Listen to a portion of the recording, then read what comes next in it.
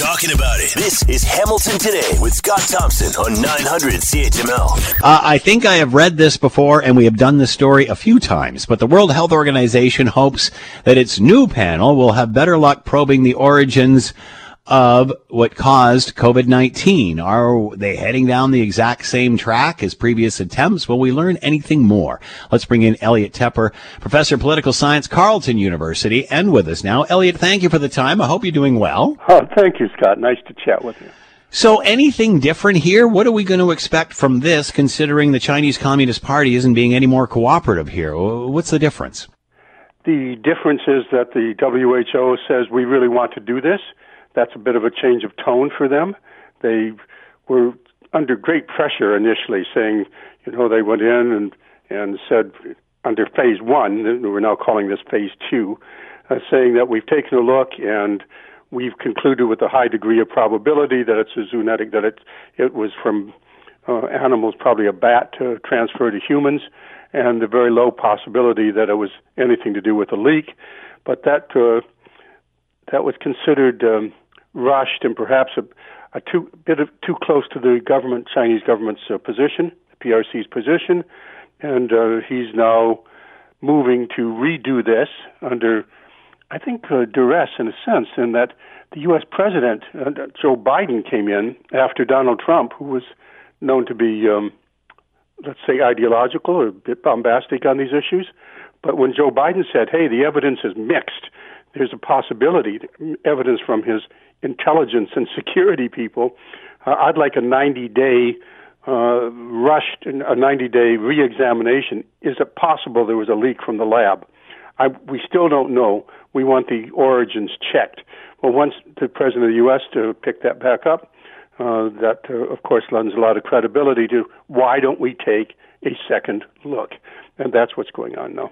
I remember talking to scientists way back before this pandemic and again at the beginning of this pandemic about SARS and epidemiologists being able to exactly pinpoint where this started and experts saying this is completely possible, but if you don't get access to the information or the site has been contaminated or cleaned since then, you're not going to get the answers.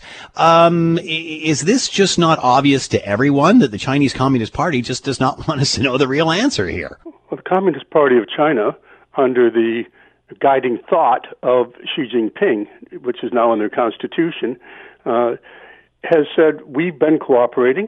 The whole problem here is this is a witch hunt. This is part of, we are responsible players as part of our national rejuvenation. We are emerging, and what we're undergoing now with the second investigation by the WHO is a witch hunt. And it's a witch hunt because we have been cooperative. The whole purpose of this is just to push back on our emergence.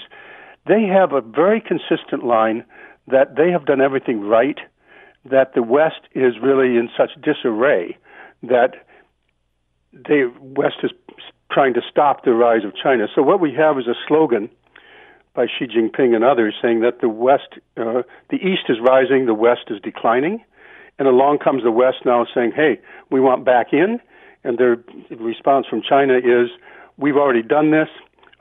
We've handled this beautifully.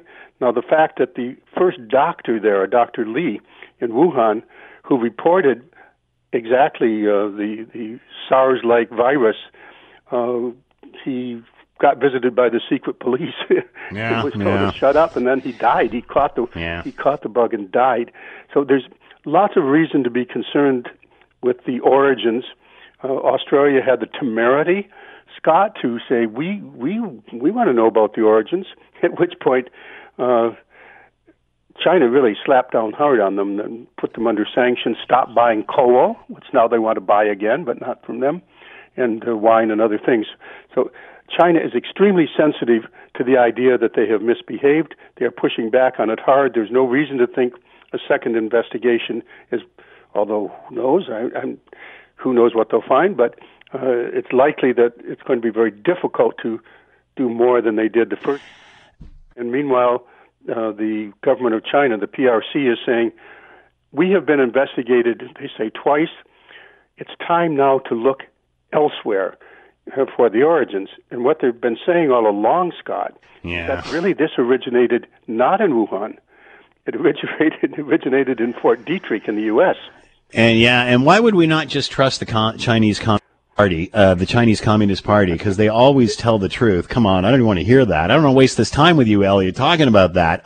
Will we ever know? And do we need to know, Elliot, simply because we know enough where it came from and we know they're responsible? We don't know whether this was a lab leak or whether, which was one thing, because there was a lot of tests going on in that lab. And if you poke through the details, remember earlier on, we were in a different world than we are today. There was a lot of cooperation. There were American universities that was working with the Wuhan on re-engineering the SARS and other viruses, remaking them into something brand new in order to see, how does this stuff work in the name of science.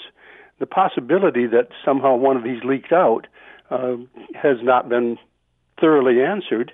Again, all the intelligence agencies, and China again says, if the U.S. intelligence can't find it, how can, then why are you looking now? So we have a situation where, no, we're not likely to ever have a better understanding of what happened there unless there's some kind of a leak from a person inside China or a group inside China. This is a yesterday issue for China, and it's very difficult to reopen it. Elliot Tepper with us, professor of political science, Carleton University, talking about the World Health Organization, again, wants to go in to investigate the origins of COVID-19 and obviously getting pushback. Elliot, as always, thanks so much for the time. Be well. Oh, you're very welcome. Yes, be well indeed in the era of COVID. Thanks for listening to the Hamilton Today podcast. You can listen to the show live weekday afternoons from 3 to 6 on 900 CHML and online at 900CHML.com.